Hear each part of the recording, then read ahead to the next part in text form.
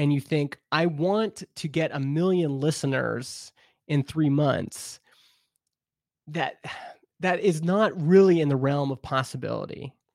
But if you've never recorded your voice and you think, I just want to see if I can do this for 10 episodes and be somewhat compelling to 10 people, that is a lot more attainable. And it's still a giant leap forward for you as a person, right?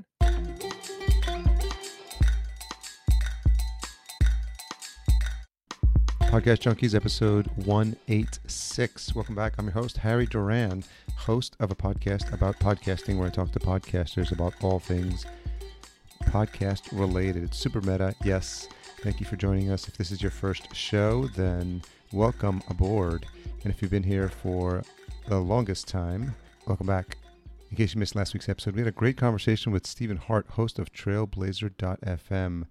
Steve and I have been connecting back and forth at conferences, and we got to chat and spend some time at MapCon, Joe Pardo's event, and that was the impetus for me to get him on the show. Got good feedback on social from his episode, so check that out if you haven't already, episode 185. This week, I have the pleasure of having a long conversation with Justin Jackson, and I was debating whether to break this up over 2 episodes. It's past an hour and a half, so this is something I haven't done in a while. I think the last time I had an episode this long was with my old friend Chris Cerrone, and that was, I think, episode 9. So let me know what you think about it. Let me know what you think of the format. I'm always inspired by the likes of Joe Rogan, long-form conversations. And this was just a really good one. I was so impressed with Justin's Build Your SaaS podcast that I actually binged the whole series. It was about 35 episodes. And that was a nice starting point for having our conversation. We talk about how we actually had met earlier, and I just didn't realize that he was at New Media Expo. I've talked about it on this show plenty of times, but in 2014, he was there at that panel where I met Chase Reeves, who was actually guest number 1. So they actually know each other, and we talk a little bit about that. We talk about how his work has shifted to focus on podcasting specifically for brands and how he broke into the podcasting industry.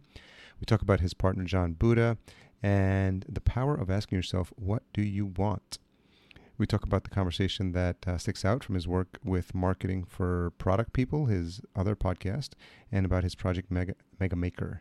And it's interesting because Justin doesn't believe that everyone can be a podcaster, so we touch a little bit upon that and the importance that Justin placed on having a podcast in conjunction with launching Transistor.fm. So I've been really passionate about their story, and I've been really passionate about the platform, so I'm going to give it a test run and see how it compares to what I'm currently using. So there's a lot of room to still grow in the podcast industry, according to Justin, and why the low barrier to entry of podcasting is sometimes a good thing. So again, let's get into it. I'm really excited about this. As many of you know, I take pride in trying to have the best quality audio available, even though I could be traveling sometimes. So I've been known to experiment with a bunch of different mics depending on where I am. I always try to make it a point to pack my Focusrite Scarlett 2i2, and they're sponsors of the show this week. Focusrite has been generous enough to sponsor Podcast Junkies, and I can't say enough of good things about the company. And to be honest, I've had this Focusrite 2i2, the Scarlett, otherwise known as the little red box, for several years now. Why I love it is because it's got this front interface that allows you to plug in the 2 mics as XLR mics. And even if you've got a mic like the Shure SM7B that I was using previously, that's a little power hungry, you can use it with the Phantom Power. It works wonderfully with that. And I love the controls on the mic. I get to monitor my own audio by plugging my headphones straight into the headphone jack on the front of the Scarlett. And overall, it's just adds that extra level of boost and richness to my sound. Extremely reliable, extremely sturdy, and it's one of my go-to recommendations when I'm working with clients and I'm having them do a brand new setup. If you haven't heard of it or haven't seen the specs, then head on over to podcastjunkies.com/2i2, and it'll be taken straight to the Amazon page, and you can check the specs there. So nothing but good things to say about Focusrite. Happy to have them as sponsors of this show. Don't forget to stay to the end of the episode where I reveal this week's retention hashtag. But for now, let's get into this conversation with Justin. So Justin Jackson, host of Build Your SaaS and Product People, thank you so much for showing up on Podcast Junkies. Yeah, thanks for being here. And thanks for giving me some microphone technique lessons before before we Yeah. hit record. So for the benefit of the listener, Justin's on the ATR 2100. I'm currently on the Samson Q2U, and we're talking mic technique and the fact that they're pretty identical mics. And I think Samson's doing a good job of packaging it because it includes everything you need. It's just the little things that a beginning podcaster doesn't have to think about. They're not thinking about a foam filter. They're not thinking about position, right? And then I Yeah. know you guys talked about, we'll get into transistor in a bit, but you guys talk about how to get more people acclimated to podcasting and doing it the right way. Yeah. And I'm always fascinated by patterns that you notice out, like if you observe people, what patterns come up over and over again. And I'm always really interested in what kind of anxiety do people have when they start a podcast? What kind of questions do they have? What are the things that the manufacturers in this case aren't thinking about? And if you Google Yeti mic placement and then you go to image search, you get this image of a Yeti sitting at a table, and then that old blue Yeti mic that everyone used to get. Well, apparently a lot of people were pointing it right at their face, similar to how you would with a dynamic microphone. Yeah. But that's not the way the microphone works, right? And it's just interesting to me that there's manufacturers of mics. There's, in our case, we do podcast hosting, but there's all these anxieties people have or problems they have. Yeah. As soon as they open up the box, like the first question I have about a microphone is where do I put it in relation to my face? And what's the best way, how do I get a sound? How do I sound like Ira Glass? Of course, you're never going to be able to get there, but even that tip that you gave me, I'm going to listen to this after. Maybe you maybe you're correct, but that tip you gave me about a way to reduce the way my P's pop. Yeah, plosives. That's sorry, what do you call that? Plosives? Plosives, yeah, they're called plosives. Okay. That's gold. That's the stuff I want to know. And I've been podcasting since 2012. And so, if someone like me that's been doing it a long time is still learning. Now, granted, I've never been a big gearhead, but that's interesting. And I think podcasting has lots of things like that, lots of anxiety-inducing situations. Yeah. Right? Like, what bit rate do I use? How do I save my files? Oh my gosh! Like, what microphone do I get? Do I need a? And it. I don't like the sound of my voice. Yeah. Well, I don't like the sound of my voice is a really common one. Yeah. Did you have that when you started? I think everybody does. It's so funny because the more you're in it, the more you see podcasters who are just getting started. Like they have like the same exact questions, like imposter syndrome. Like I started a podcast about podcasting, and there was already like half a dozen out there. There's like Daniel J. Lewis, Audacity Podcast, Dave Jackson School of Podcasting, Ray Ortega Podcasters Roundtable, the Wolf Den stuff. It was just like so much stuff, and I was like who am I? But you'll appreciate this founder story because I know you're friends with him, Chase Reeves, right? Yeah. I went to New Media Expo in 2014. He was there talking about podcasting. The session was called How the Sausage is Made, which is funny.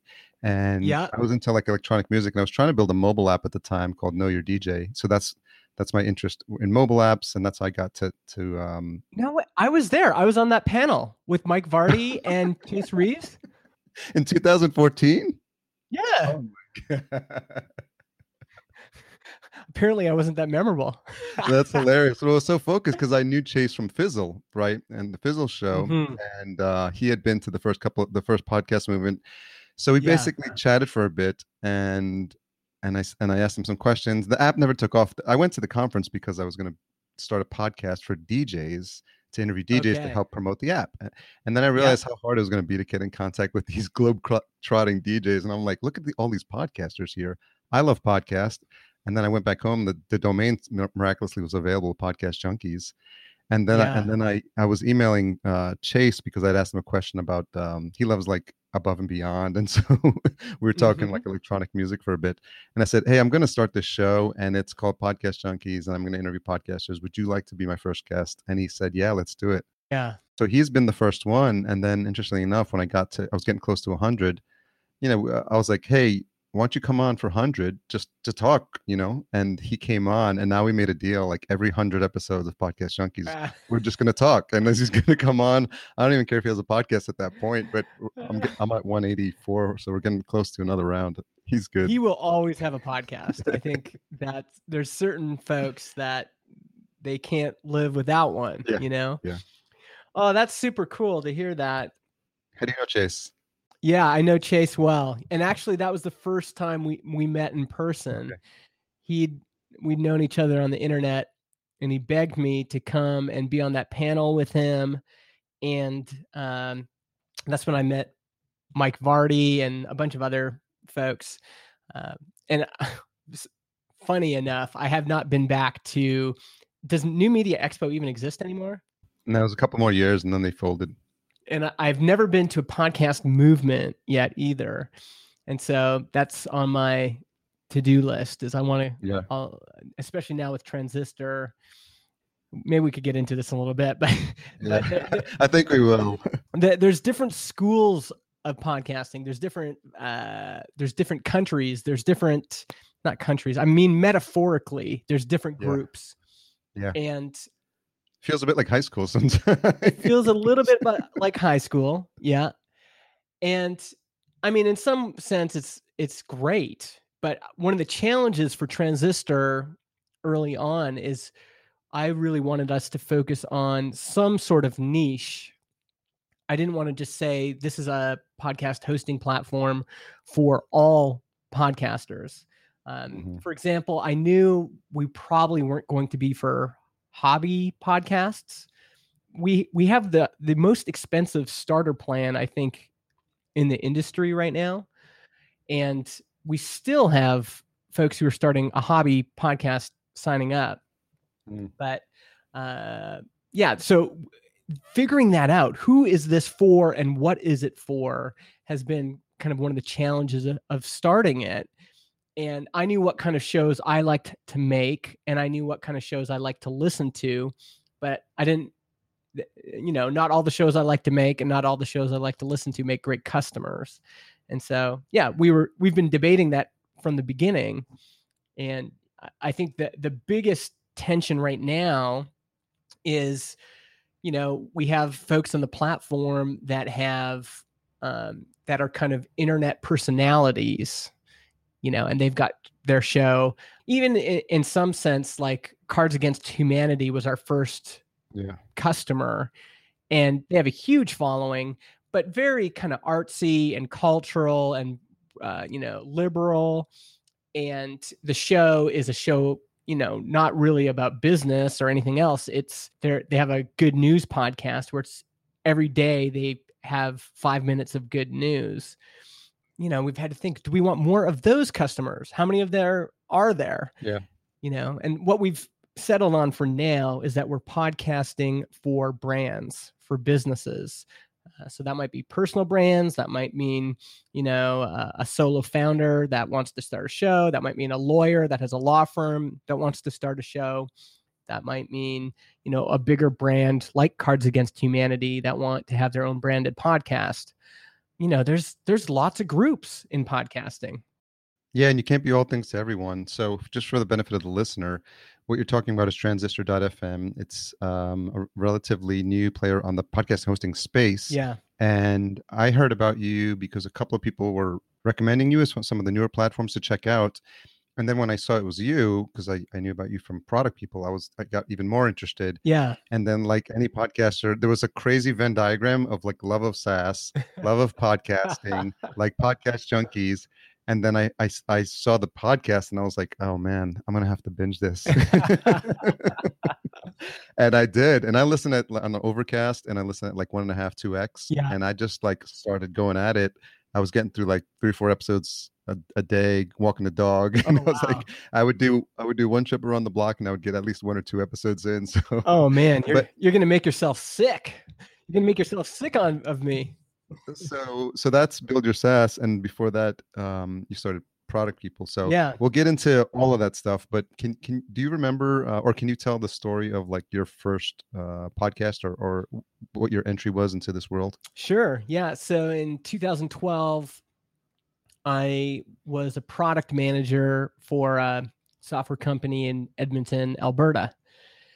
And I had, there's a bit of a tech scene there. BioWare has their headquarters there. And so there's kind of this little scene. And I was interested in meeting other product managers. And so I met my friend Kyle Fox, and we would go for beers. And then I moved to British Columbia so I could be closer to the mountains. And when I moved, he said, it'd be great to still keep in touch, but what if we started a podcast originally we thought it would be for product managers. Mm-hmm.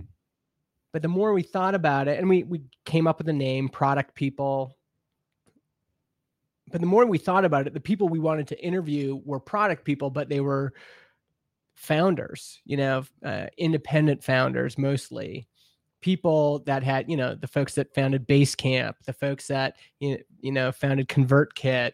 We wanted to talk to those people. Mm-hmm. And so we made this wish list of all these guests that we would want to talk to.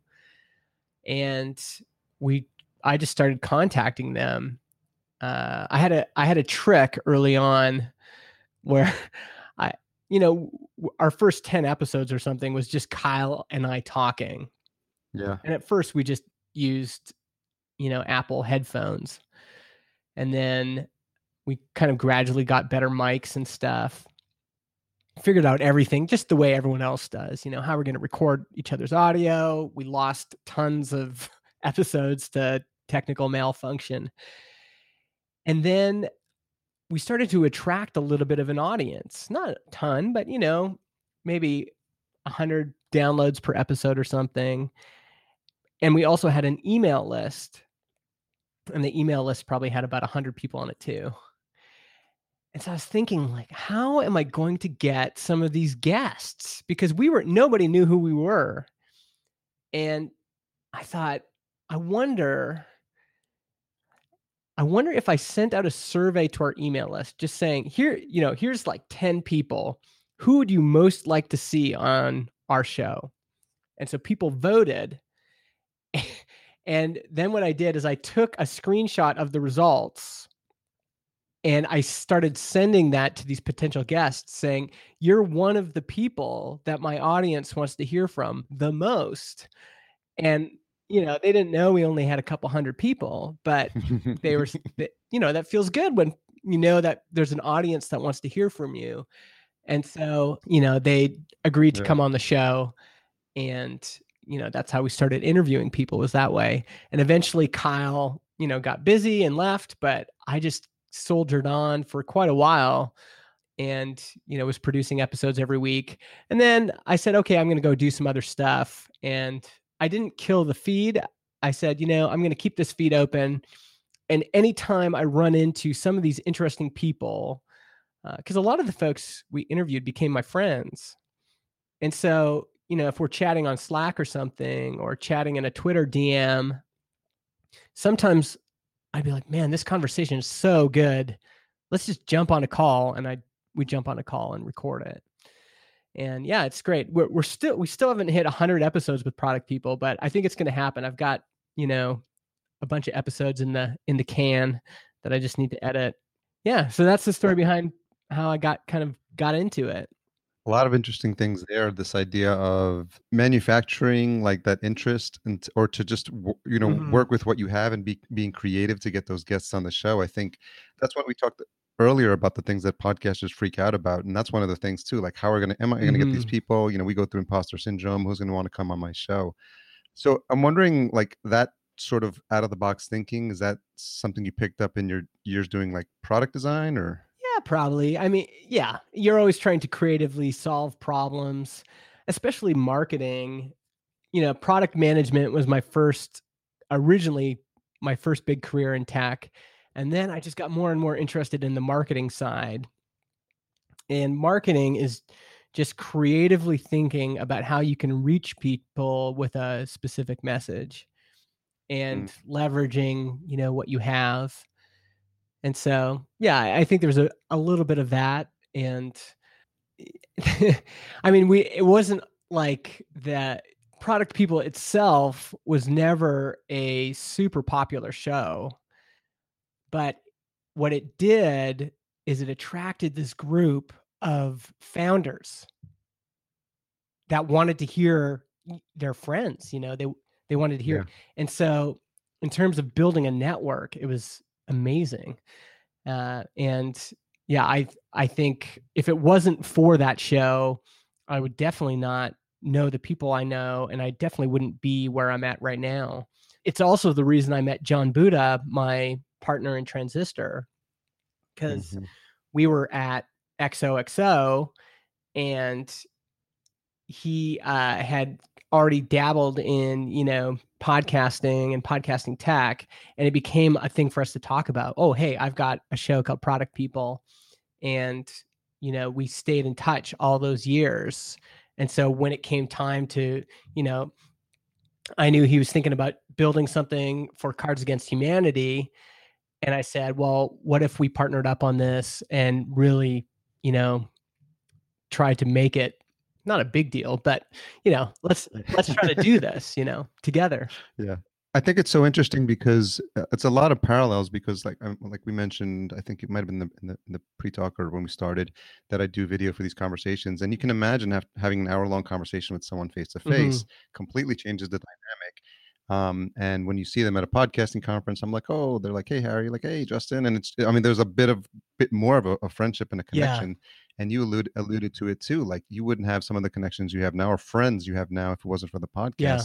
And it's one of like the most important ways to build your network in a niche, and the fact that it was more niche is even better because it's like it became known as the go-to place or the go-to podcast within like folks who are doing SaaS and startup founders. It's like we want to hear what our peers are doing, or if we're going to dabble in the space, we want to hear what others are doing. And it's so fascinating because I like this idea of like a super, super niche crowd. And it's like, this is not for everyone. This is for this, like the Kevin Kelly 1,000 fans, totally. And it's just for those people and building that idea of building your network. And now, like you say, you just still have it. It never goes away. And it's like this opportunity for you. Like, oh, I see a founder I want to talk to. I have this podcast, that I can pull out. And so, we make the rules. I always tell people, look, it's your show. You make the rules and it's up to everyone else and the listeners to decide if they like them and they're going to follow along. Yeah. And asking what you want is such a powerful question because at the beginning, what did we want? Well, we wanted to have a chat every week because we liked each other. We wanted to have an opportunity to speak to the most interesting people in our world. And at the beginning, like now, to me, that seems totally attainable. Like, if I want to speak to this person, it doesn't even feel like an obstacle. But back then, I just remember thinking, why would they ever want to talk to me? Why, what am I doing? I don't even know proper microphone technique. I don't know how to record this. There's all sorts of reasons that I thought, maybe I wouldn't, like, why would they want to speak to me? But this is what I want. I want to be able to connect with these people. And so by articulating that, and then once we reached that stage, it was like, okay, well, now we want to get a sponsor. Now we want to, it kept kind of growing what we wanted, but being able to articulate, this is what I want is so powerful. And I think maybe along with that, choosing something when you're deciding what you want, choosing something that is attainable, at least it's at least in the realm of possibility.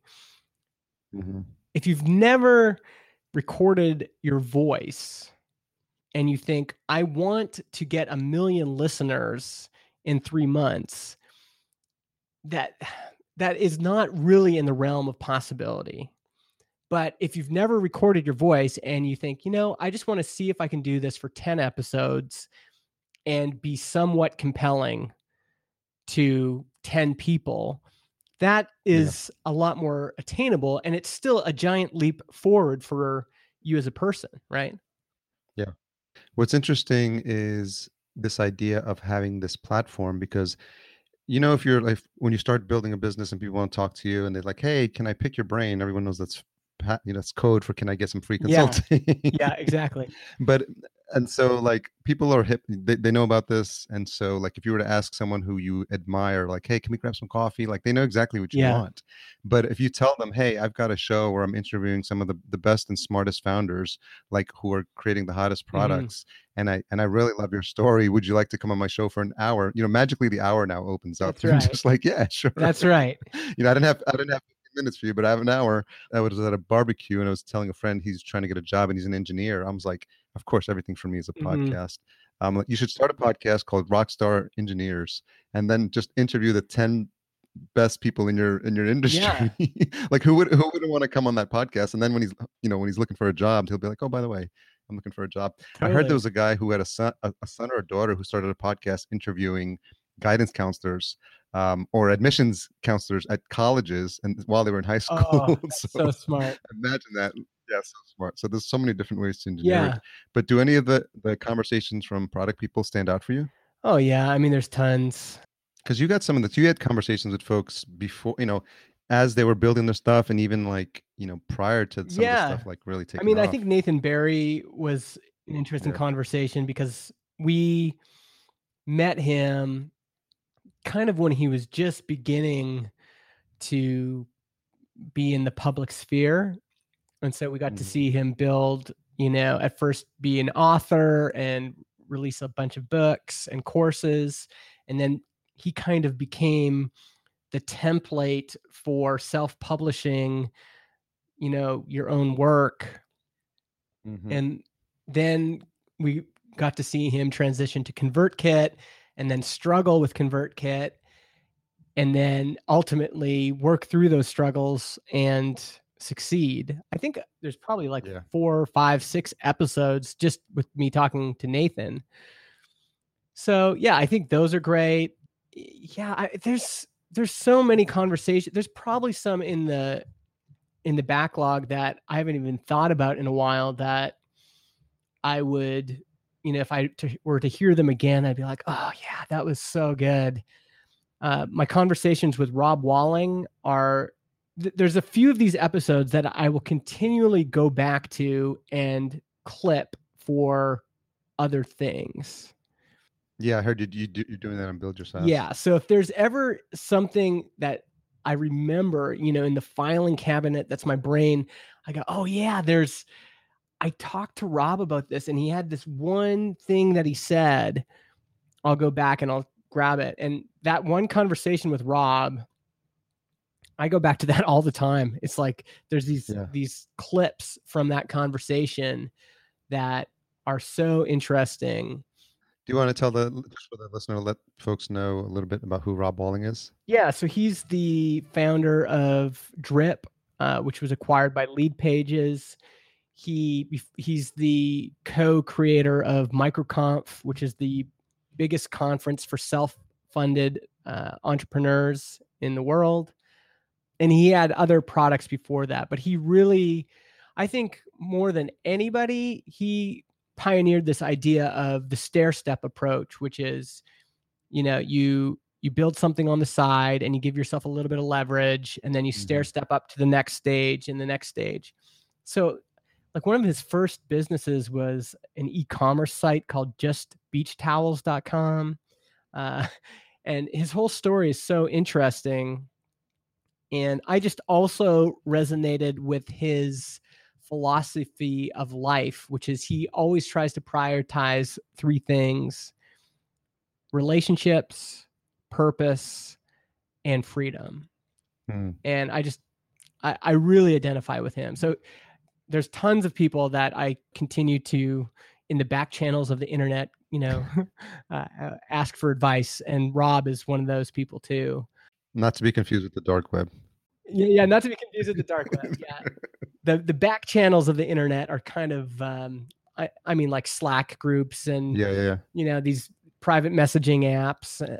It doesn't get talked about a lot, but I think actually we've moved from public sphere internet, where a lot of the relationships were being built and then grown in public. So when Twitter was small, a lot of people in my space were on there, and we just treated it like our own private chat room. It was public, but we were, all in the commons together.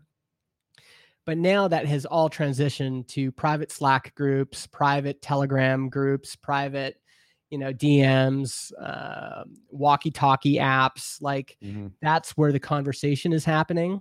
Yeah. And yeah, I think that part is interesting too, just in terms of anything. Like that's where people are talking. And so what you see in public now is not nearly as compelling as it was, because a lot of that is going into, these smaller, more private areas.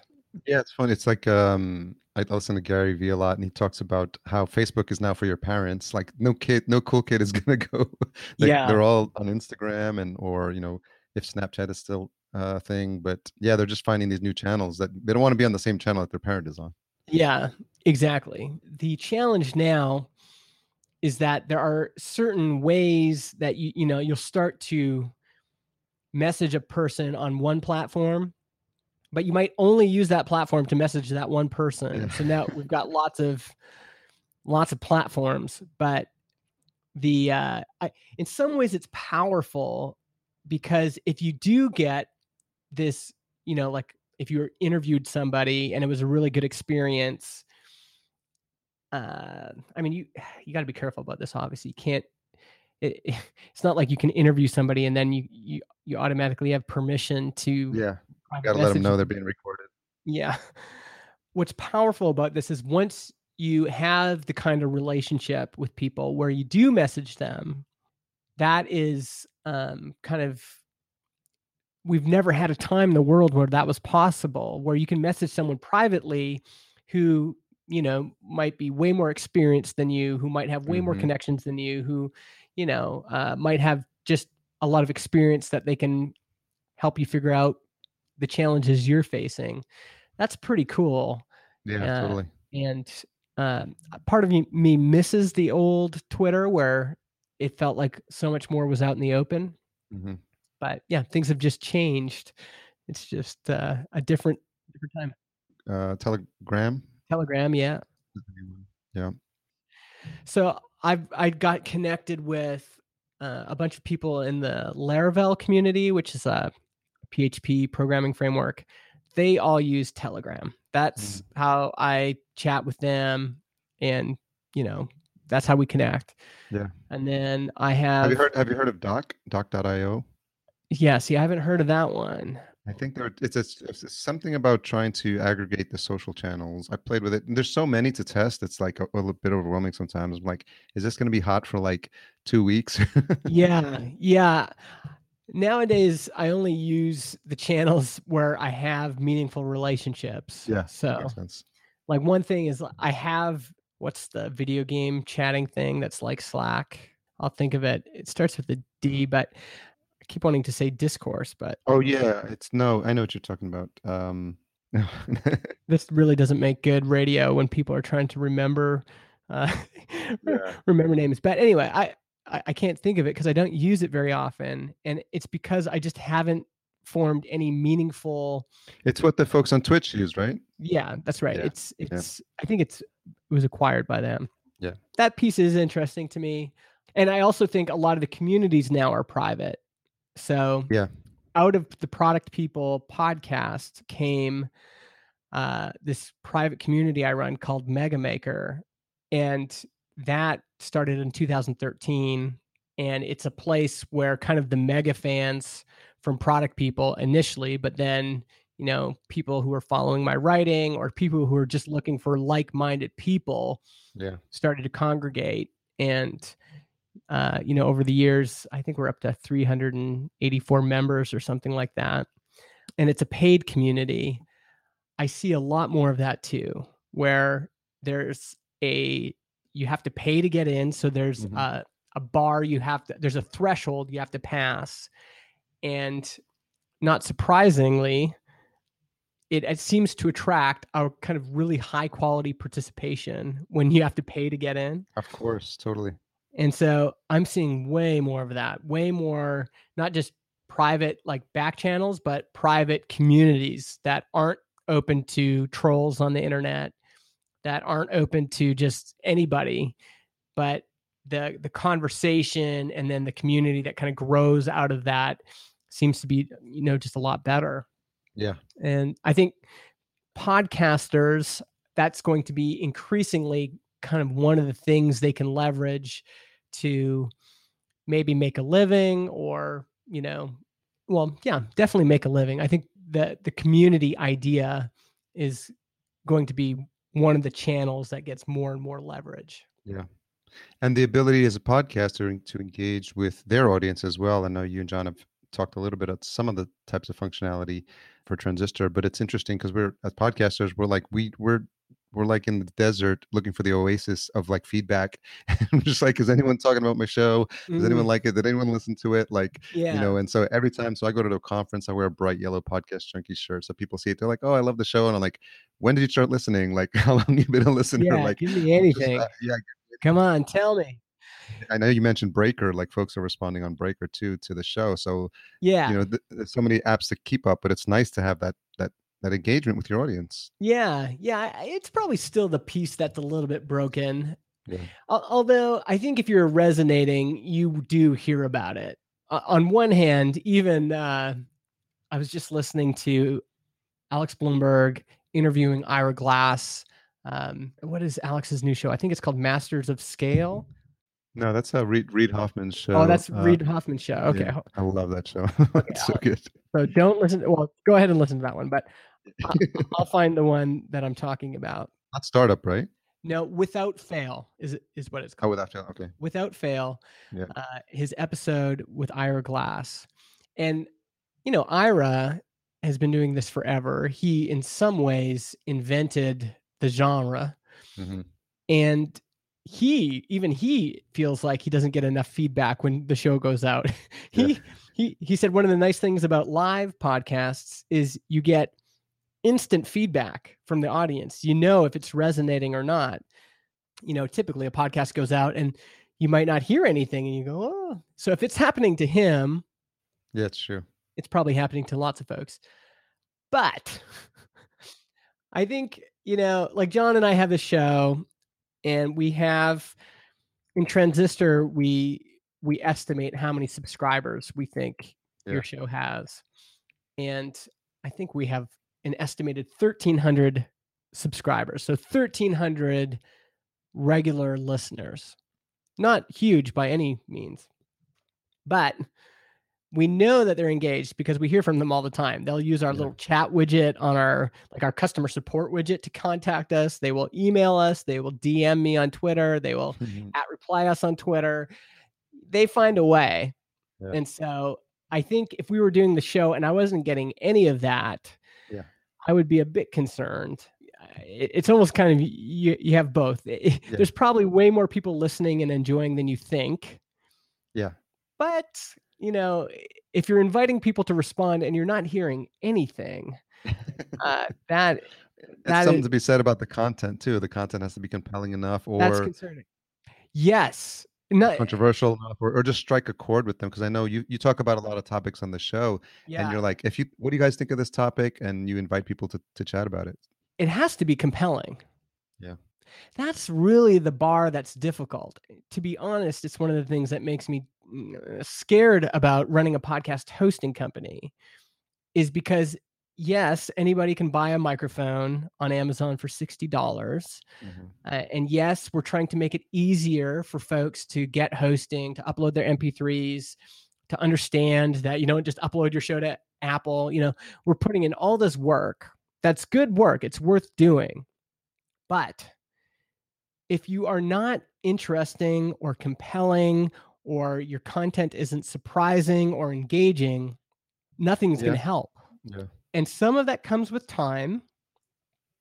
But like if we backed up even more. So I said, okay, I started podcasting in 2012.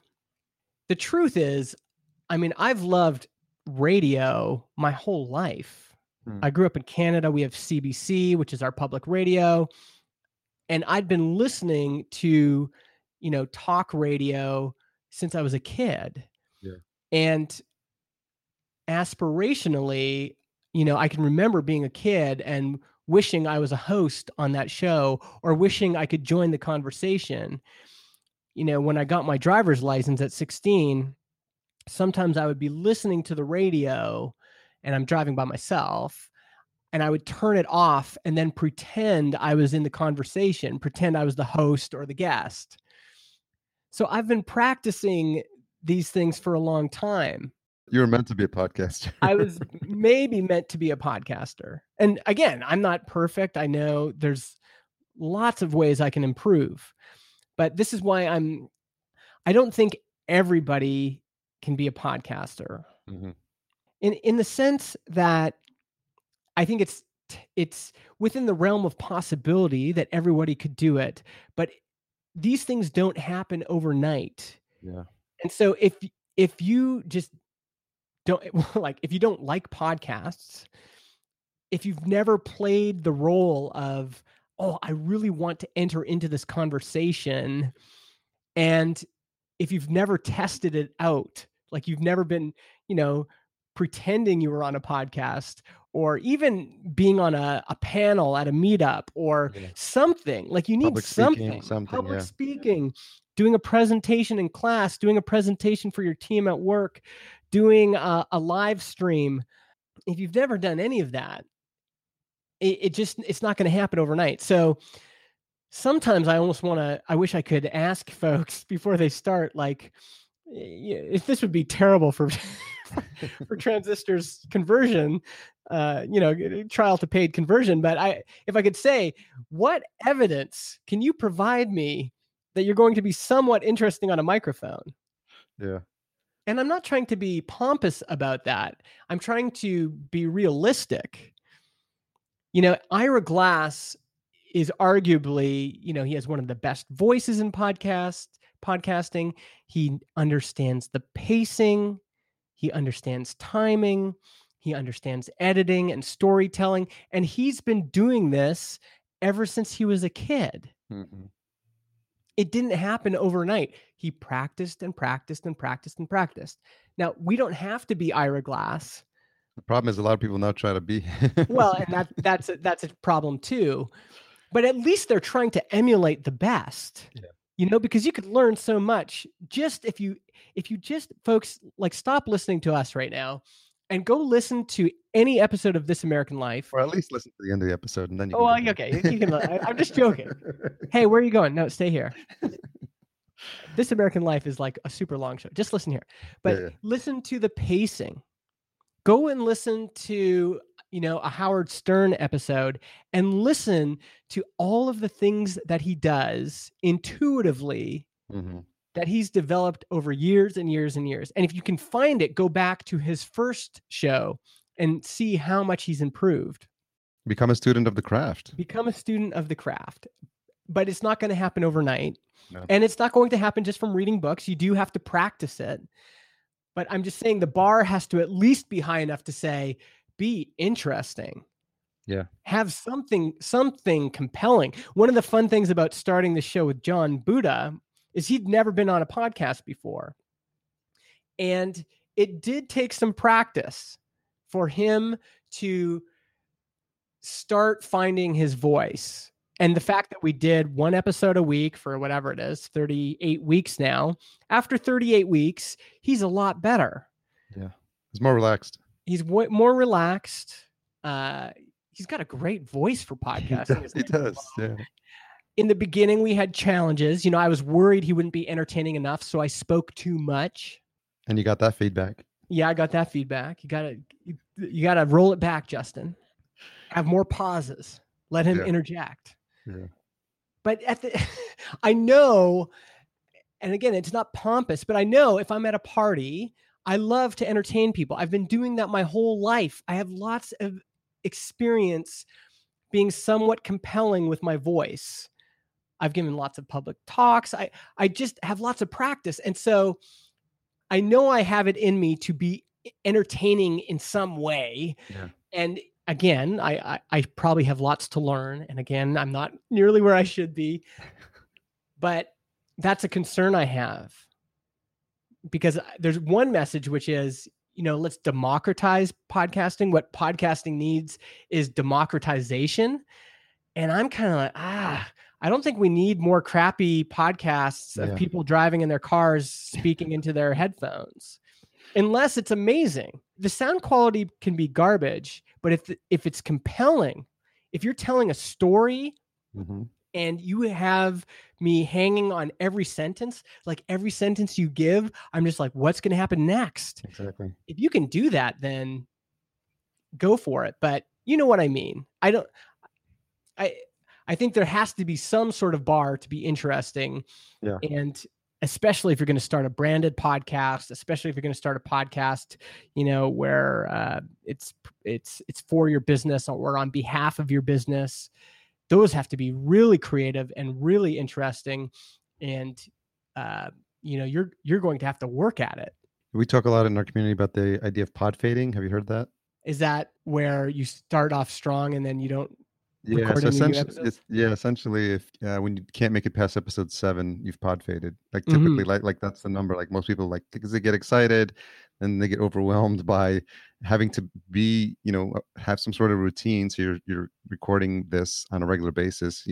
Tracking people down to be on the show, getting the gear set up, publishing it, promoting it. People are like, whoa, this is a lot of work. Yes, and I think you have to appreciate that, or you're going to pod fade, and you're not going to be in it for the long haul. And yes. It's something you guys are probably concerned about as well. Oh yeah. And I mean, I don't want to call out a competitor, because I definitely, I don't take their presence lightly.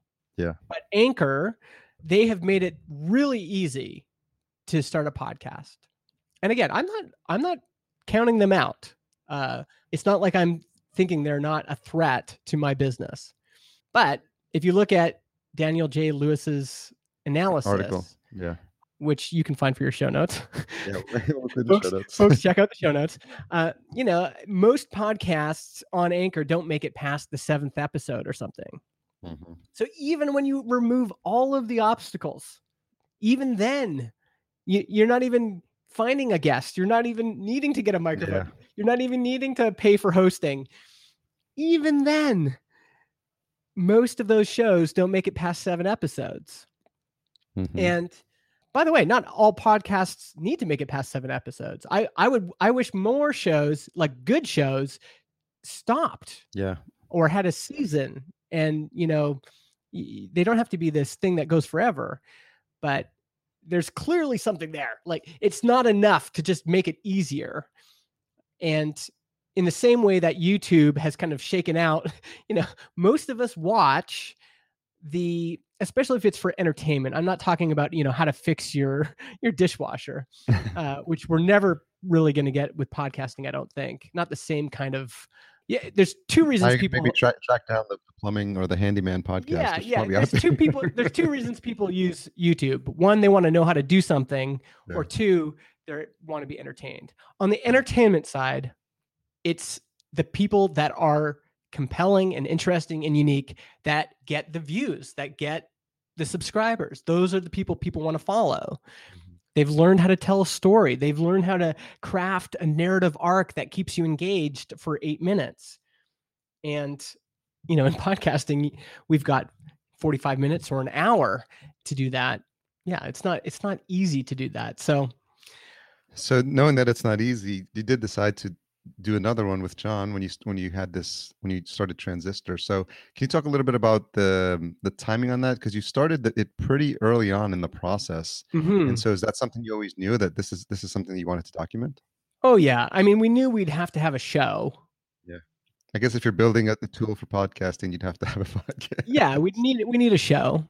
And I wanted John to know what it meant to be a podcaster. I didn't want him to just be writing code and not experiencing it. There's so much that's valuable in experiencing it. Just like right now, we're tired. And, we missed a few episodes, and, we're supposed to have an episode today and we don't. And that experiencing how hard it is to come up with something every week is really healthy for us. Yeah. And so, and we were trying to also, a big part of our business is saying to other businesses, we think this is good for your brand. Yeah. We think podcasting I don't think podcasting is the best way to grow audience from scratch. There's exceptions, but I think podcasting is really great if you have an existing audience and you want to deepen your connection with that audience and you want to grow that audience organically. So we had to prove the point, right? We had to say, we're going to eat our own dog food and show this. And, the show has been good for our business. The show does attract customers. The show has given us all sorts of ways of telling people about Transistor.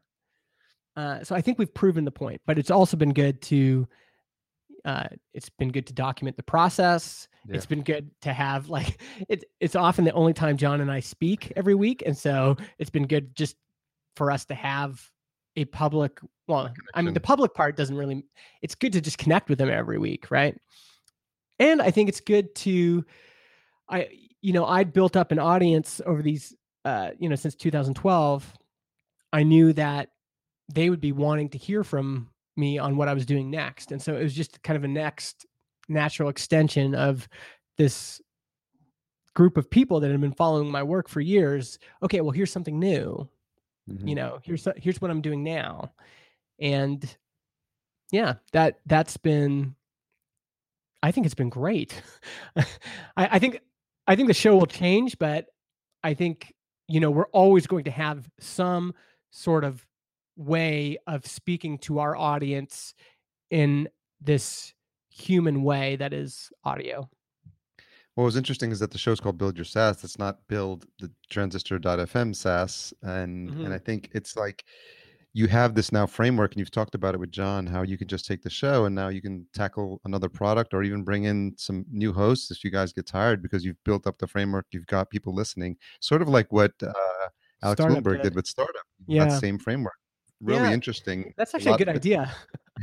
I hadn't thought about that. Maybe we should bring in some other hosts and just get them to take the...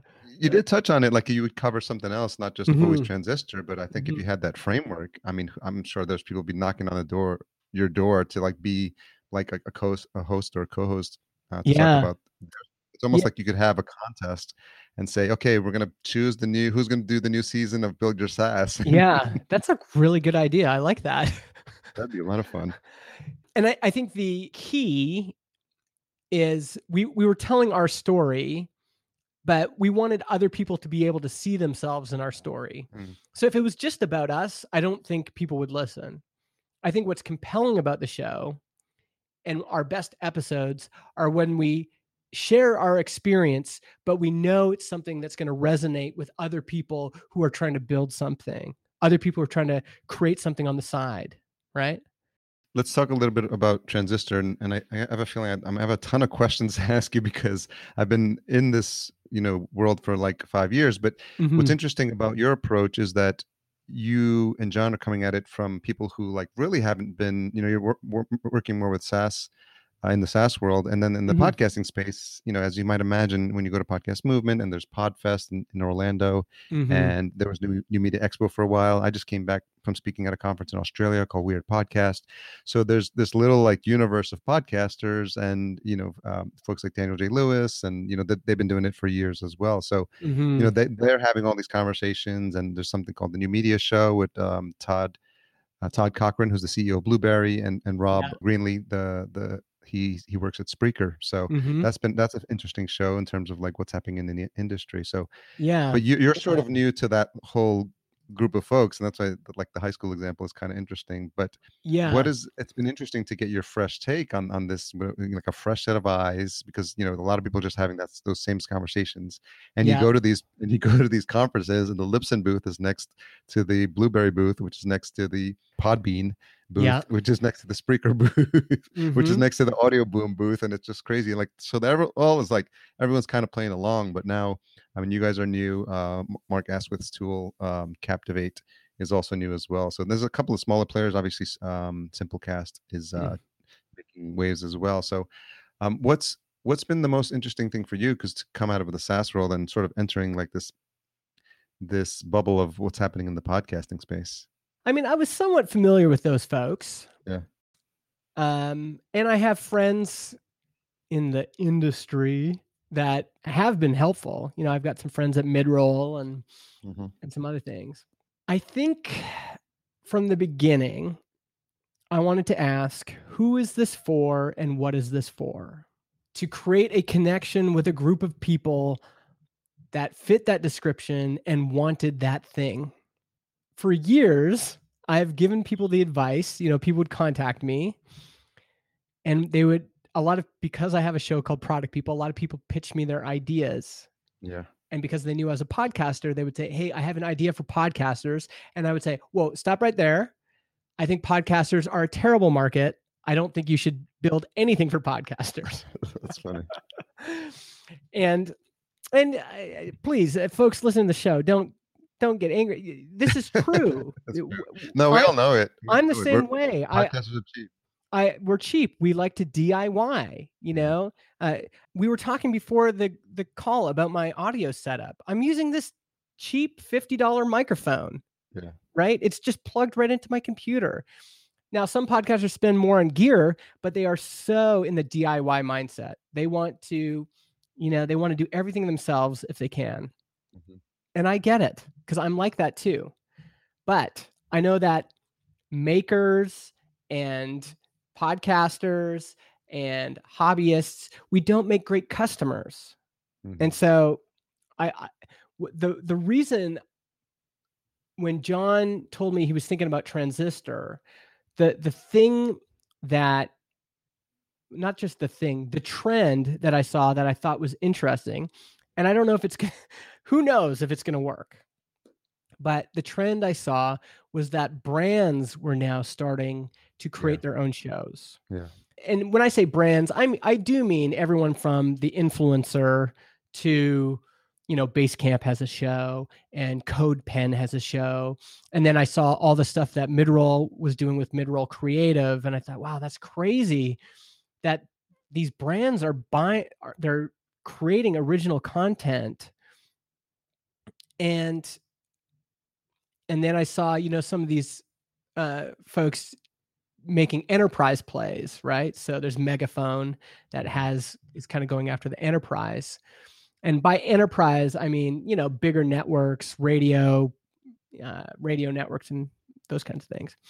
And so in some ways, quite naively, I thought, you know, I know a lot of tech companies where the CEO loves podcasting. And I have a feeling if I said, you know, have you thought about starting a podcast? They would say, oh yeah, I've thought about that all the time. Yeah. Well, how would you like to start a podcast for your business and have a really intimate way to earn your audience's trust? And so that's been the thesis from the beginning. Now we have all sorts of shows, and under that banner, we've had to kind of stretch it, you know, like we have a great show called Supercomputer.fm, which is Alex Cox, who is on tons of other podcasts. She's on a podcast called Do by Friday, I believe. And so she's kind of made a career out of podcasting. She's, you know, on a lot of tech shows. Her and, I can't say Matt's last name. It's Matt Casanelli. But, you know, so they have a show, and I imagine that they're eventually going to make their money through Patreon or through ads. Yeah. But to me, that's still kind of under this umbrella of brands that are trying to, in this case, it's personal brands that are trying to use podcasting as a part of their career or their business. And that thread seemed really interesting to me. Also, when all of the, you know, we all talk about it, all that ad data that came out, and we're seeing that, you know, the CPMs are still really high. Brands are still interested. It'd be nice if there was more variety in the brands, but, you know, the PR around podcast advertising is quite good. It didn't seem like a big jump to say, well, why not just make your own original show instead of investing, $100,000 in podcast advertising this year, why not hire a host and pay them full time to make a show? So Rework, which is Basecamp's show, they have basically 2 full-time people working on it, maybe 1.5, That's a fair investment. Cards Against Humanity has 2 full-time people working on the Good News podcast. It just seemed like there was something there. And I'd seen from my own side how podcasting had been a benefit to me in growing an audience and making a living. I felt like, well, I've had this experience. I can see other people have had this experience. This seems worth doing. And so that's still our angle that we're going after. And I mean, I've used a lot of those other tools, right? So I know what other tools have. And don't have. Yeah. I'm aware of that. But in my mind, the only thing I care about now is we've got, I don't know, all of our metrics are open. Like if you go to bearmetrics.com/open, you can see all of our numbers right now. I don't know if we're going to do this forever, but. Yeah, it's so funny. And this is so interesting. This is why I binged the whole season, because it was just like that perfect mix of everything I was interested in at the time, or right now, that's top of mind for me. But what's fascinating is you and John, you literally like talk through this process of like, who are we going to go after? And then you talk to Nathan Barry and you're like, well, Nathan says one thing. And then you talk to Patrick from Profitwell and he says something else. And you're just like, well, and it's almost like you can hear both of you like thinking through like, what do we want to do? Where's this going? And what type of features should we add? And what's the roadmap going to look like? And what should we prioritize? And should we be watching what other people are doing or should we not? And do we care how many like customers Libsyn has or not? And just, it's just been fascinating for me, for someone that's in the industry. And I think, what you're saying, it feels like an aspect of the industry that's ripe for a little bit of disruption. Because I think everyone just kind of knows who the basic players are. And if you go into a forum and you ask, people will spout off the, same 3 or 4 names in podcast hosting. But there's something that is really powerful about hearing your story and like resonating with it. And as a podcaster, just really be like, I'm rooting for you guys now. Like, I know, like you listen to 30, 40 episodes and you hear the story and you're just like, you know what, there's now, I think I've talked about this publicly a couple of times, but I'm actually formally advising Squadcast, having met them. So I'm for the benefit of the listener. And this is the conversation I had with them. I said, guys, they need to know like who you are. You cannot be a faceless entity. You need to go to these conferences and they need to know, who's Zach, who's Rock. Like these are the co-founders of Squadcast, and make friends with people, go out and, talk to people and have drinks with them. And you're doing sort of like the virtual equivalent by letting people come in and eavesdrop on your conversation, so to speak, about what it's like. And the fact that you put your numbers on Bear Metrics, I mean, you can't get more open than that. And it just speaks to like the quality of like who you are and like how genuine you are. And I think it's gonna you've probably experienced it, but it brings people to hear you and then say, yeah, like actually these are the guys that I want to host my show with. Not this is the company, but these are the guys that I want to host my show. Yeah, I mean, that's the advantage. There's disadvantages too. And this whole thing could blow up in our face, right? Like maybe we're being way too open and all of our competitors are looking at us going, oh, I can't wait to crush these dudes. But the benefit is podcasting is storytelling. Business is storytelling, especially now, because everybody is suspicious and everybody is we know how to avoid the ads. We know how to block them on our web browser. We know how to skip them. We know how to tune them out. And it's because the messages have seemed disingenuous.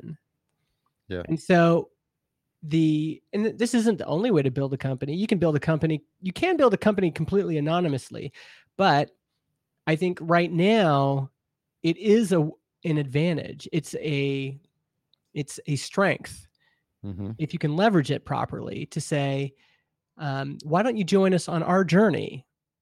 And people get invested in the journey, and then they start to write me emails like, Justin, I've been listening to your show, and I run my own company. And at first I was thinking, yeah. But the more I listen to your show, the more I want a podcast. Well, that's exactly what I want. And I just had another friend start a show at his work. What's it called? Ionic Podcast. The Ionic Podcast. And I am so excited for him starting this show, Yeah. Is it Ionic? No, wait. The other thing while you look for that which is a bit related, is someone you talked about updated I think it was the show notes or the newsletter, where it says, take 3 seconds and help me grow my little business. Mm-hmm. And just kind of like adding that personal touch, like, hey, this is not just an anonymous person you're donating to. Like, every little bit helps me grow this. Yes. Yeah, totally. Yeah, that was an example from Justin. I can't remember his last name, but he started a company called FOMO. Mm-hmm. And when they needed reviews on the Shopify store, and the line that they used that really helped them get more reviews was, please help me grow my little business. And so just being honest, like, Transistor's not huge. I mean, you can see how many active customers we have. It's 222. So that's how many paying customers we have. Yeah. And we're not a big show. We're not a big company yet. And Daniel had estimated numbers of customers from the other podcast hosts, I think, in that article as well. Yes. Yeah. So that was really interesting to me. The show that Matt started was called Bet on the Web. And I'm rooting for him. And, he had followed my work before, and then he started the show with his employer. And that's exactly the kind of customer that I want to have. I want to have these people that are joining us because they believe in us, because, they've been following the story. I'm going to do whatever I can to help them succeed. So that's all really interesting to me. Just going back to that, Daniel's analysis. One thing that was interesting to me about that is that, wow, there's still a lot of room for growth here. Like, we have 479 shows on our platform right now. And one of the benefits of Transistor is that you can have unlimited shows, which is really interesting, because as podcasters, we're always coming up with ideas. And if there's that little friction of like, oh, I got to open up a new account, put a new card down, even if it's only $5 or $10, it just slows down that idea from like idea to inception to launch, like an MVP, right? To use some SaaS terms, but just like and you make it that easy, which is great. Yeah. We have to figure out our download limits, but for most people, if they're starting a show out, getting a show to 1,000 downloads per month is a big win. And to be honest, for most of our clients, a lot of these folks don't need a lot of listeners to get results. Mm-hmm. So, there's a lot of folks that have shows that are 500 to 1,000 downloads a month, and they are getting, tons of great leads, and it's doing everything they want it to do, right? Yeah, we have 479 shows. Not all of them are on iTunes, but if you look at Daniel's list, there's a lot of opportunity there. Some of the big players that have been around for a while only have about 1,000 shows on iTunes right now, right? When you say you have shows that are not on iTunes, but that are hosting with you, they basically have not submitted the feed to Apple Podcast then, right? That's what I mean. Yeah. Yeah. Okay. Yeah. And so some of those are private podcasts, like CEOs that have a show where they're talking to their. And that feature is live, the one where you mentioned that you can have a password protected feed. That's right. Yeah. Okay. Yeah. That's great. Yeah. And some of these shows, have not started yet. They have 0 episodes. But my guess is a good chunk of them are on iTunes. And we just got started. Yeah. And we've definitely had people, come from other hosting platforms. But we've also had a lot of folks start shows for the first time. Yeah. So it just feels like the space is still relatively small, like 550,000 some podcasts on iTunes total. That's up to 600,000, I think people are saying 600,000 still. Like, if you, how many WordPress blogs are there in the world? Like, Yeah, that's the number they use. Rob Walsh from Libsyn mentions that a lot in one of his talks. This idea of like how many versus blogs, it's like crazy, like not even close to yeah. And that amount of penetration. and they are different. So we might not see the same kind of numbers, but it still feels like there's room to grow. And still people are, a lot of folks are just discovering podcasts. Yeah. The other thing, sorry, before we go too far, because the other thing that made me feel like I could start a podcasting company now, which again, still might not work. I have no idea. Don't put the. I'm a big believer in like putting out intentions, because that's what I do them every morning after my meditation. So don't put that one out there. Just put the one out that's like, because the universe is listening. So you got to be like, oh, when our company is so successful, we don't know what to do with it. So one thing my gut is telling me is I used to never hear normals talk about podcasts. Yeah, you mentioned that. So when I was at a coffee shop, no one's talking about podcasting. They're talking about what's new on Netflix. They're talking about the new Harry Potter book.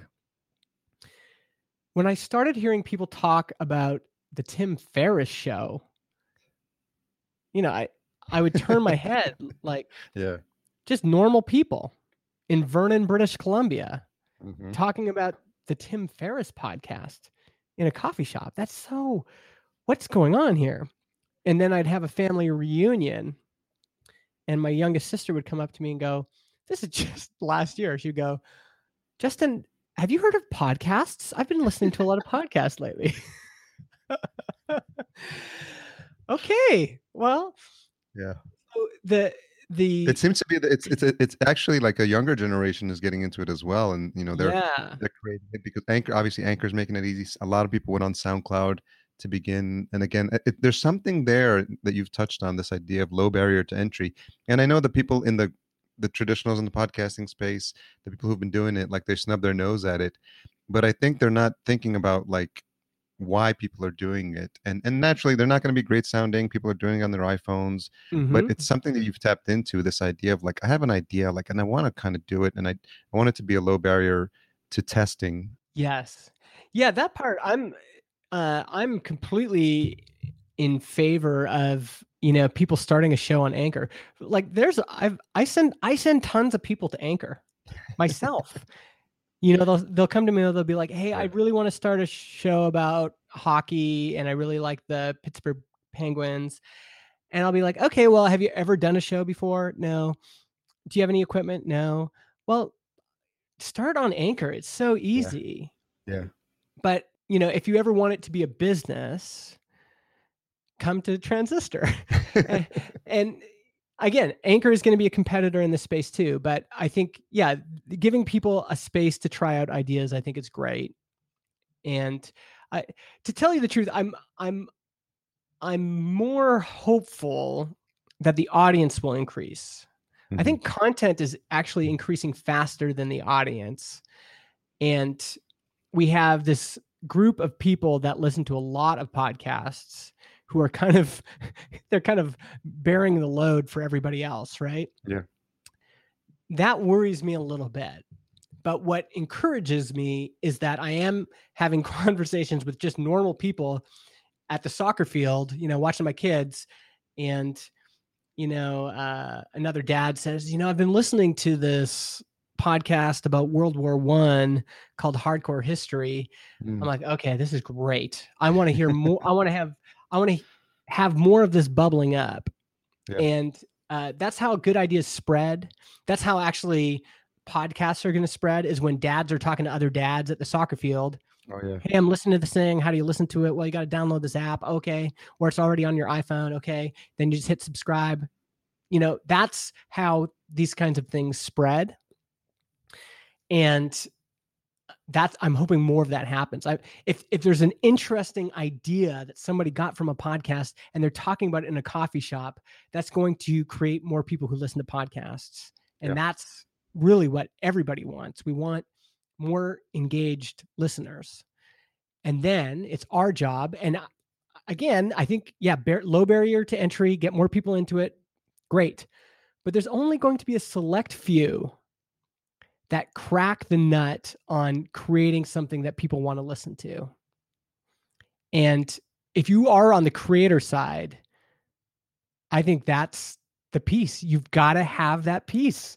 Or be super niche. Like, Or be I super like to niche. use some of these examples. I remember hearing early on, like there was a podcast called The Coroner's Corner. The guy was a coroner, and he listens to people. There's a podcast for welders, apparently, because they're like super passive audience, right? They're just sitting there welding, so someone created a podcast for them. So think about these places where people have jobs where they're just like, they can do their job as long as with some headphones on, and Sure. there's people can. I'm sure if you did some research as to podcast listen based on the IP address at work versus like Mhm. some of these, like you can probably figure that out, Yeah. or John could figure that out. That would be interesting, right? Like how people are consuming it. How people are consuming them. Yeah. And again, even Corner Talk, even whoever's hosting that show has to be interesting enough that people are going to keep listening. Yeah, of course. That's my point. One of the things you and John talked about with this is this idea of Transistor being mindful technology. Yeah. It's another reason I wanted to do it. Can you talk a little bit about that? I had this moment the other day because I go back and forth like anybody. Some days I'm like, oh, I'm so excited about podcasting, and other days I'm like, this is not going anywhere. And and I'm also kind of betting my life on this new business, and there's always this thought of, well, I hope it makes it. Everyone wants their thing to make it, right? Yeah. And I'm walking to my office, and I'm listening to that episode I was just telling you about with Ira Glass and Alex Blumberg. And there's, it's a 30-minute walk. And there's like 3 moments where I laughed out loud, or I almost cried in a way of just hearing these stories, like them telling stories in a way that you kind of don't get anywhere else. I'm walking, I'm not looking at a screen, I'm in the sun, I'm getting exercise, I'm headed to work, but along for the ride is Ira Glass and Alex Blumberg. Mm-hmm. And I just had 3 moments of kind of joy where, in their storytelling, I was like, oh, that is such a great moment. And there's just very few mediums, especially digital mediums, that are like that. Yeah. So many of our, digital technology wants to suck us in and get us addicted, and, wants our eyeballs on the screen. They want to capture our attention and monetize it and keep it forever. They want us to be addicted to, like Facebook wants us to be addicted. Yeah. And certainly there are people who are addicted to podcasts. I'm not saying that's not true, but the chances of that happening are just so much lower because it's built into the technology is it's just different. It's a mindful technology. It's a technology that allows you to use it while you're doing other things. That in of itself is completely unique. I tweeted the other day, I said, for me, folding laundry time is podcasting time. Where do you listen to podcasts? And I tweet all the time, and I couldn't believe how many people replied. This idea that, they're washing the dishes, they're walking their dog. Some people listen in the shower. I don't know how they do that. They on in road traffic, right? In traffic, road trips. There's this technology that allows people to hear stories, allows people to learn something new, allows people to engage with hosts and really kind of build a relationship with the hosts. And it just felt different than so much of the other startups and tech companies that just want to abuse and use the consumer. Yeah. And so that part attracted to me too. I think I don't think podcasting is going to be as big as blogging. I could be wrong, but I just don't think it is. Yeah, there's a technology hurdle, learning curve. People need to be consistent. You can't just like, you can get a blog up, in a couple of minutes. You can get a podcast up in a couple of minutes, but it's not going to really Yeah. sound that good. But it also speaks to what people are comfortable with, what medium. Like some people, writers love to write, right? Mhm. James Clear is probably better as a writer than as a podcaster, right? Or I don't know, maybe not. I don't know. I But think I think writers actually make great podcasts. but sometimes Podcasters. they don't like talking. They don't It's like true. talking. Sometimes they make Yeah. terrible podcasters too. You're right. And they're not very good. They're introverts. They just like being in their cabin and writing away, and they can write prolifically. But Yes. some like Tim, obviously Ferriss made the jump because he was a great blogger, and he also became a great podcaster. But some Yeah. people just like talking, and some people like video. Some newer generation digital natives, right? They're just like, oh, I can do a FaceTime without even thinking about it, Hmm. and they hammer that content out. So I think for me, I like talking and I like the nature of the conversation, even though we're now using video, but it's just, I've learned how to become a better conversationalist. I'm like fascinated by interview shows now. I listen to like all of them, and Terry Gross was at Podcast Movement, and everyone was just like, in awe like her, and Hmm. I'm a really like a student of the craft now, just like how like pacing and being comfortable with silence and just Yeah. asking open-ended questions and all this sort of stuff, which is really, really fascinating. And it's one of those things like it'll take a lifetime to master. Yes. Yeah, totally. Yeah. But it is to go back to the original question, there is something very unique about it. Mm-hmm.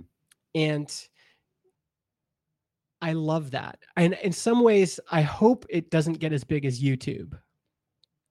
Because I think lots of what goes on in YouTube is gross. I don't want to Yeah. have anything to do with that. Yeah. I want technology that doesn't, require me to be addicted for there to be some sort of value, right? So I can listen to a podcast when I have time. What's actually interesting is that because I am so addicted to other platforms, it's very difficult for me to listen to a podcast if I'm not doing something else. Like if I have access Mhm. to the screen Yeah. or my computer, I'm not going to listen to a podcast. And if I am, I'm going to be like doing other stuff. I'm going to miss half the show. Yeah. I've tried it. You can't do it. No. And where is podcasting best? It's best when you're doing something like driving or dishes or whatever, but the words have your complete attention. Mm-hmm. And so, I just to be involved in that space, I hope it's big enough that it can support, a bunch of people's families, and a bunch more people's families. Mm-hmm. But I don't want it to be so big that that part gets ruined. I want some of the purity to stay, and any technology that encourages people to take more walks with their dogs, to me, that's a good thing. So That is a good thing. This is interesting experiment for me because these conversations usually go an hour, but this is literally like like I said, the sweet spot of my of scratching my itch. So yeah. we'll see if I split it up or I just keep it Joe Rogan style. Just let's go. So you're building a business too. Let's not lose sight of like having this great conversation about podcasting, but like you're also building a new company, and it's something that you've been interested in for a while. You've worked at a couple of startups as well, as you've mentioned on the show. So can you talk a little bit about the entrepreneurial gene? Like, do you remember where it came from, where it started? Oh yeah. I mean, I've always liked the idea of business. There's an old show on CBC in Canada that came on after the 11 o'clock news called Venture. It was kind of a show about entrepreneurship before entrepreneurship was cool, before anyone was talking about it. And so it'd be people like, a guy was starting a potato chip company, and it was like it showed how he went and got 10 credit cards, and he's like putting all this debt on these credit cards and trying to make it work. And the ups and downs, he tries to get a deal with the distributor and it falls through. And I just loved that show as a 10-11-year-old kid. That's interesting. My dad was a principal and my mom was a teacher, but they definitely had entrepreneurial instincts, and they would they would pass some of those on to me. Like my dad would say, when I got into computers, he would say, what if you pitched, my office on coming in and networking all of our machines? That's right. You talked about this. This is a great story. Yeah. And so, which is so funny, like back, this is like the 90s. So this is really pre-internet, but think of a computer lab and you have to network all these, like, I couldn't believe that they even let me there. Like, I didn't know what I was doing. You're trusting all of this expensive equipment with this 12-year-old kid who just shows up. And I just kind of figured it out, and and then I charged them money for it.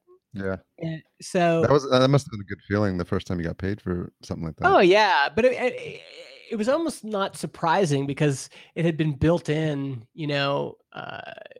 My dad would hire us all the time to do jobs. Yeah, it was almost like, okay, well, this is kind of what we do. Yeah. One thing I like about this new book James Clear has, Atomic Habits, is this idea that every action you take is a vote for the kind of person you're going to become. And I like it because, if you get up and go running once, you probably wouldn't call yourself a runner. Yeah. But if you get up today and you run, and you get up tomorrow and you run, and then you get up the next day and you run, if you do that for 30 days straight, and then you go to a party and someone notices that you have, your running shoes on, and they go, "Oh, are you a runner?" You might say, "Oh yeah, I guess I am a runner. I've been doing it for 30 days. Mm-hmm. And in some ways, entrepreneurship is like that. Every time you sell something, every time you learn some marketing or build something and see if people want it, every time you learn how to research people so you don't build something people don't want, all these little actions you take end up becoming votes for you calling yourself an entrepreneur. And, maybe for me that started earlier on, but, that's something that I think you could do right now too. Yeah, there's lots of evidence in my past that would say, man, I've always been interested in business. I don't know if there's a lot of evidence yet that I'm a good entrepreneur. We still have to, I think there's still, I've got lots of space to grow there. Well, I think what's you had so many conversations with people that were creating startups, and probably the majority of them did not succeed to the level that the founder probably would have liked. Mm-hmm. I think the definition of an entrepreneur depends who you ask, but it's someone who's willing to try, willing to be okay with failure. Mm-hmm. And what I've learned as an entrepreneur is, like, I got to learn how to get up quicker from my failures as opposed to just wallowing in them and just be like, okay, that didn't work. That didn't work. I spent a couple thousand. I tried, speaking of MicroConf, I tried to do a conference around productivity. Mm-hmm. And I was like, well, look at MicroConf. And I was like, this is the stupidest name ever, by the way. It was productivity, so I called it ProdConf, and it's PRDCNF. It was like, I don't know. And I was talking to Mike Vardy at the time, and I was like, oh, will you come speak? And I think I convinced him. I think Jordan Harbinger, because I just interviewed him on the show, to come on to talk something. Like, I had like 5 or 6 people who were going to speak. I couldn't sell one ticket. I spent like a couple $1,000 on Facebook ads. Yeah. But it was just something that you just, all right, I tried that. That didn't work. And I remember, I think I came across your name now that I think about it. Do you know Dynamite Circle? Yeah, I understand. Yeah, I know of them. Yeah. So that was like, I don't know if that's still around, but that was one of my first little, like, quote unquote masterminds of people that were like living the nomadic life. And I had people like Jesse Lawler that I met there, and Chris Chigi, who's doing mobile apps, and just those like really great guys. And they were some of my earlier guests. But I got introduced to this whole world, and that's how I heard about James Schramko and just really cool people doing interesting stuff. Mm-hmm. But it was just fascinating, this idea of like just trying different things. And I at one point, someone, I think Dan on one of the shows, Tropical MBA, I think he said something about pages suck, and I was like, well, I'm going to start a business I called it Aboutification. And I was like, I'll write your about page for $100. This is literally like, when you're starting, you just try anything. You just try. I was just like, mm-hmm. I want to have a business, and I wrote like 3, and I'm like, there's no way this is scalable. Yeah, I think you're right. Like you kind of learn as you go, and I think there's a way to learn faster. Yeah. And some of these things do get more difficult as you get older and as you have more responsibilities. So I have kids, I have a mortgage. Mm-hmm. My capacity for risk and my capacity for flexibility and my capacity for time is severely restricted. Mm-hmm. That part of that helps for sure. But I think the key is, okay, how can I make really good decisions? How can I create votes for the kind of person I want to become? Mm-hmm. And so this idea of having habits and, process for discovering a good idea and then moving off that idea if it's not any good. And I've been documenting my whole startup experience on my blog, justinjackson.ca. Go to justinjackson.ca/bootstrap. You kind of get all of these very kind of raw posts about, oh man, this is hard. Mm-hmm. And in this last round, what I'm questioning is, can you bootstrap a startup on the side? And one of the questions I had was, is Transistor worth doing? Is it worth pursuing? And I think in the past, I would have held on a little bit too tightly to the idea. It's emotional. I want to protect it. It's part, this is, I'm attached to it. But if you listen to, folks like Richard Branson, one of the things he says is, he'll try something out, but if it doesn't feel right, he will just walk away. Doesn't he say kill your darlings or something? Kill like your that? darlings. That's in respect to writing, but it applies to business too. You want to, you can't hold it so tightly that you just keep investing in something that's not working. Yeah. And so one of the things I did was I had, some founders I trust look at our numbers and tell me what they thought. And they said, okay, well, they said, first of all, it's not like you've hit a home run right off the bat here. These numbers look decent, but they're not like a home run, but they're definitely not, there's nothing here that would say you shouldn't pursue this. It seems like a business worth pursuing. Yeah. But I had to open myself up to that and be willing to, we're basically a year in, and I'm thinking about what I want to do in 2019. And this is a good time to evaluate that. And so I think that's part of it, is opening yourself up and going, okay, hey, this applies to podcasting too, by the way, is, do it for a year and then evaluate it yourself. Look at the fundamentals. Is this going to get you what you want? Mm-hmm. And, for Transistor, my kind of bare minimum goal is that eventually this makes a full-time living for John and I. Yeah. Well, that means it's probably going to need to be doing about $30,000 in revenue a month. Okay, well, can we get there?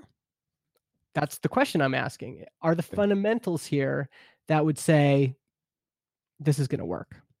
Yeah, I think that's important. And entrepreneurship is become a little bit too much of a lifestyle thing, and it's like a cool thing to do. Like again, I know a lot of people who have a love-hate relationship with Gary Vee, but sometimes he's just like the kick in the butt that you need, and he's like, it's become fashionable now to call yourself an entrepreneur without having built anything successful. Like people want to be like, I'm founder of this, CEO of this.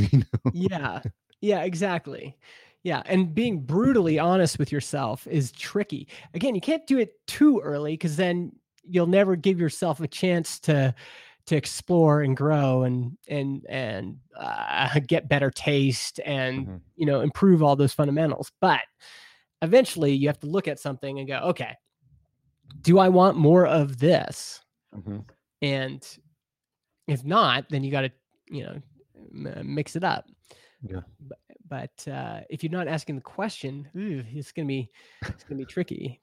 So I don't even know I definitely, before I said, I'm just breaking dreams here. Before I said, I don't think everyone should be a podcaster. I think everyone should love podcasts. I don't think everyone should be a podcaster, in the same way that I think everyone should love heavy metal, but I don't think everyone should be a rock star, right? Yeah. I love heavy metal, but I shouldn't now try to become a heavy metal rock star. That's just not going to happen for me. In the But same, you could start a heavy metal podcast. I could start a heavy metal podcast. I could do that. I don't think everyone should be an entrepreneur. Entrepreneurship is really hard. Brutal. It's the hardest thing I've ever done in my life. That's exactly what I say. I tell people that exact line word for word. It's the hardest thing I've ever had to do in my entire life. And it's hard for the people that are really good at it. And so, I mean, I think if you want to do it, then you should. And feel free to try it. I mean, there's lots of folks that didn't think they were cut out to be entrepreneurs and did it and either got lucky or, just hit the right thing at the right time or just ended up being good at it. That's possible too. I'm not saying people shouldn't try, but I definitely don't think everyone should be an entrepreneur. I think it's not, not everyone's cut out for it. I mean, you've got to have like resilience, thick skin, like this idea of being comfortable with failure, like learning to become a salesperson, like business development, like as a founder, like for me with an agency, like I need to be doing biz dev like 50, 60, 70% of my time, like literally working on sales. Like, how do I get more clients? How do I get more clients? Like, and I can have the best infrastructure and the best team, the best project managers in the world, but if we don't have any clients, it doesn't mean shit. Like, we're not going to have any business. So. Yeah. And again, you can learn all of these things. You can learn how to sell. You can learn how to make money. It does require practice. I think everybody should make things. I think that's that is true. I think, you should write a blog, you should create a podcast, you should create a little app on the side, you should record your own music, because I do think there's something about having your own thing that you put out into the world that is just your own. I also think people should explore ideas of making money. So, make a song and then see if you can get paid for it somehow. Like, do a live performance and see if people will pay you $5 to watch you play live. I think all of that is very valuable, and having some sort of independent income can be an amazing feeling for just your life, like going to work and looking at your boss and going, okay, I'm working for you, but I've also carved out this little piece of the world for myself that you can never take away from me. I think that could be really valuable, but I don't know if everybody should try to do that full time. I think some of those people that are just, the way they're wired is they like the 9 to 5. They like a direct deposit into their account every 2 weeks. And I can tell you that the minute that didn't happen for me, it was just like, okay, this is real. Like, I gotta make something happen here. And some people like the camaraderie of like their fellow employees and just having that world. But it was jarring, like leaving corporate America and then going into the entrepreneurial world. And I'm like, I don't have any entrepreneurial friends. Like, I don't have anyone. I don't know anyone that built a successful business. And it was like Jim Rohn I quote him a lot here. He kind of like mentored Tony Robbins a bit, but he says, you are the average of the 5 people you spend the most time with. And I was like, what's my entrepreneurial circle? It didn't exist. And so I had a couple of friends who dabbled in like trying to start like a promotions company or something, but nothing major. And now I'm knee deep in it right now, and it's just, these are some of my best friends and some of my important sounding boards that I have right now. I'm going to be a little bit countercultural and say I think that is true, that the people you spend time with matter. It can become just like podcasting can become a little bit clicky, but also I'm looking for a nicer word than incestuous. I can't That's think. The perfect word. That's a perfect one. But these communities can become like that. They start to fester after a while. You can get too comfortable. And so I've been pushing myself to also try to hang out with people that might not be entrepreneurs, but are just incredible thinkers, incredible. There's ways to get outside of the groups you're in. I think that the wisdom in Rohn's quote is like, if you're hanging out with some folks that are real downers, that's going to bring you down. It's just there's no, and if all your friends smoke pot and drink and Yeah. if that's all they do and play Nintendo, then, and you really want to go out and make something, then yeah, get some different friends. But that doesn't necessarily mean you just need to be hanging out with other entrepreneurs or other podcasters. That might mean, I'm trying to think of a good example of this, because I keep meeting people that are just so fascinating that aren't in my normal circle at all, but I've learned so much from them.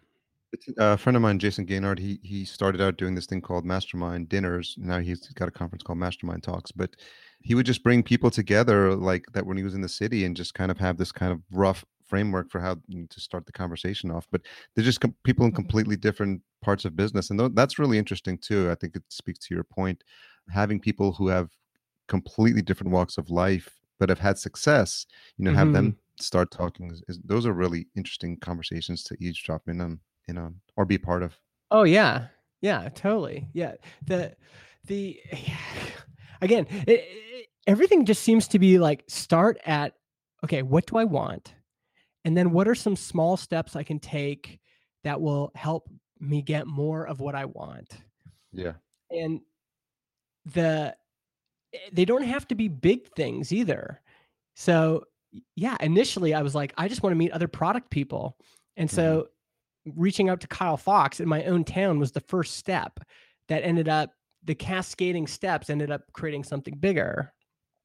It takes, you have to start with what do I want? And then you have to take just like a step today and a step tomorrow. And if you take a step that doesn't work, change, go a different way and try that out. Always be evaluating, every 6 months or a year, go, okay, am I getting closer to what I want? Because sometimes people will go, what I really want, all my problems will be solved if I can just become an entrepreneur. Yeah. And all your problems are going to start. Yeah, it might not be getting you what you want.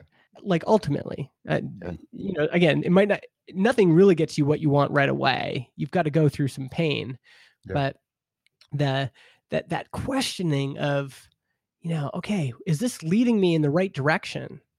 It's so helpful to ask those questions and to be kind of honest about it. Like I've almost stopped saying, like, I do like business and I like entrepreneurship. I think I really do like those things. But ultimately, what do I want? And I want the freedom and flexibility to design my life, to design a good life. Yeah. And that could happen through business. And I like business, but that might not be the only path. There might be other ways to accomplish that.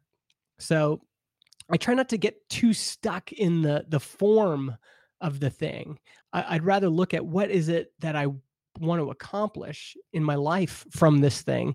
And just like, if a car doesn't bring you where you want to go, you're not going to get in the car. It feels like that.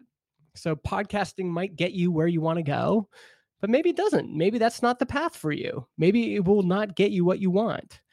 But if you are interested in that as a path, then by all means, transistor.fm is the place to host your show. That's right. That's right. I'm glad I passed you that 20 before we started talking. Couple of questions as we wrap up. What's something you've changed your mind about recently? Oh my gosh. Taking investment. Just, I was very anti investment, and now I'm considering it. You had a good conversation with the folks from Earnest as well. I like that one. Yeah. Their model is the most appealing version of startup investment that I've seen. Obviously, we'll have to find that link to the episode and link to the service and put that in the show notes as well. Yeah. What's the most misunderstood thing about you? I mean, people misunderstand things about me all the time. That's just one thing about being a known person. I'm not incredibly known, but like a micro celebrity. Like, well, maybe not even that, but once you're in the public sphere, so if you have a podcast or you have a blog or you tweet or anything, and a meaningful group of people start to listen, people are going to misunderstand you all the time. That's kind of it comes with the territory. Be prepared to be misunderstood. So, Yeah. I mean, there's, I wrote things 3 years ago that I definitely do not believe anymore, but people only remember that stuff from 3 years ago. Yeah. So there's lots of stuff, but I'm learning to be okay with that for sure. It's so funny because I've heard 2 stories in the news lately of the guy just won the Heisman Trophy, and Kevin Hart are getting blasted for some they're insensitive comments, I think, like homophobic comments, but they made them like 10 years ago, and we all grow, and we've done stupid stuff like when we were younger, but now there's like this digital trail of your life, which is crazy because I know a lot of people our age say, thank God Facebook wasn't or Twitter wasn't around when I was younger. Yeah, thank goodness. What would have been coming out of my mouth? Yeah, totally. I think we should be mindful of what we say, but there's going to be, if you are a public personality at all, people are going to form opinions about you that you might not think are an accurate reflection of you. And, that's just part of it. What's the best place for folks to track you down online? I mean, definitely go to transistor.fm. I'm trying to, we really want to help people get into podcasting. So if you're in that game and you want to check us out, go there. justinjackson.ca is my personal blog, and I've been writing a ton on it lately. And I have a newsletter that I send every Saturday morning that you can drink with your coffee that is about entrepreneurship, bootstrapping, kind of just life, but very kind of focused on building a business. And so if that's your game, that's a good place. Well, Justin, this is, I feel like it's so funny that you were on stage for this. This is literally bringing everything full circle. So I love this idea of cycles and bringing back stuff. So it just stands to reason that this would be a longer episode because it's part of my origin story too. And there's no way that I could have remembered. I didn't remember that you were on that panel as well, but it's so great because I know Chase, I know Mike. So it's just now it feels like nice. It's like an honor to have you come on and just kind of have that be another closing point in the history of Podcast Junkie. So it's pretty cool. So thanks for taking the time and thanks for doing what you do. Oh yeah, no, this has been great. And actually really, and it is good. I want to connect with more people in podcasting and podcasting culture. So, I value this connection that we've created right now. I'm sure I'm going to follow up and have tons of questions for you later. Yeah, by all means. So thanks again to Justin for coming on the show. It was a long conversation, so I just want to thank you for sitting through it. I think if you're into the podcasting industry, there's a lot of nuggets there. Full show notes available at podcastjunkies.com/186. Intro and outro music composed by Cedar and Soil. Don't forget to check out our sponsor Focusrite and their awesome line of gear, specifically the Scarlett 2i2, one of my go-to sound cards that I use on a regular basis.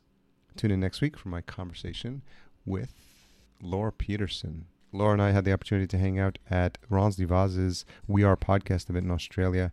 And as always, when I get to have some good conversations with folks in person, I just realize that it's going to be a good conversation on the podcast. And so she's the creator of Copy That Pops. We talk about all things copywriting, podcasting, and how we connected at the conference. So that's going to be a fun one with Laura. So stay tuned for that. 187 next week. In case you waited this long, our retention hashtag is going to be TransistorJustin, one word, and you can tag Justin at MIJustin. So that's the letter M as in Mary, I as in Internet, Justin. Clever use of the lettering there for Justin. So it's MIJustin. That's his Twitter handle, and you can tag us at podcast_junkies. Thank you so much for everything you do to support the show. I love the support and the feedback you guys are providing. Continue to recommend the show to friends. It is much appreciated. Talk to you soon.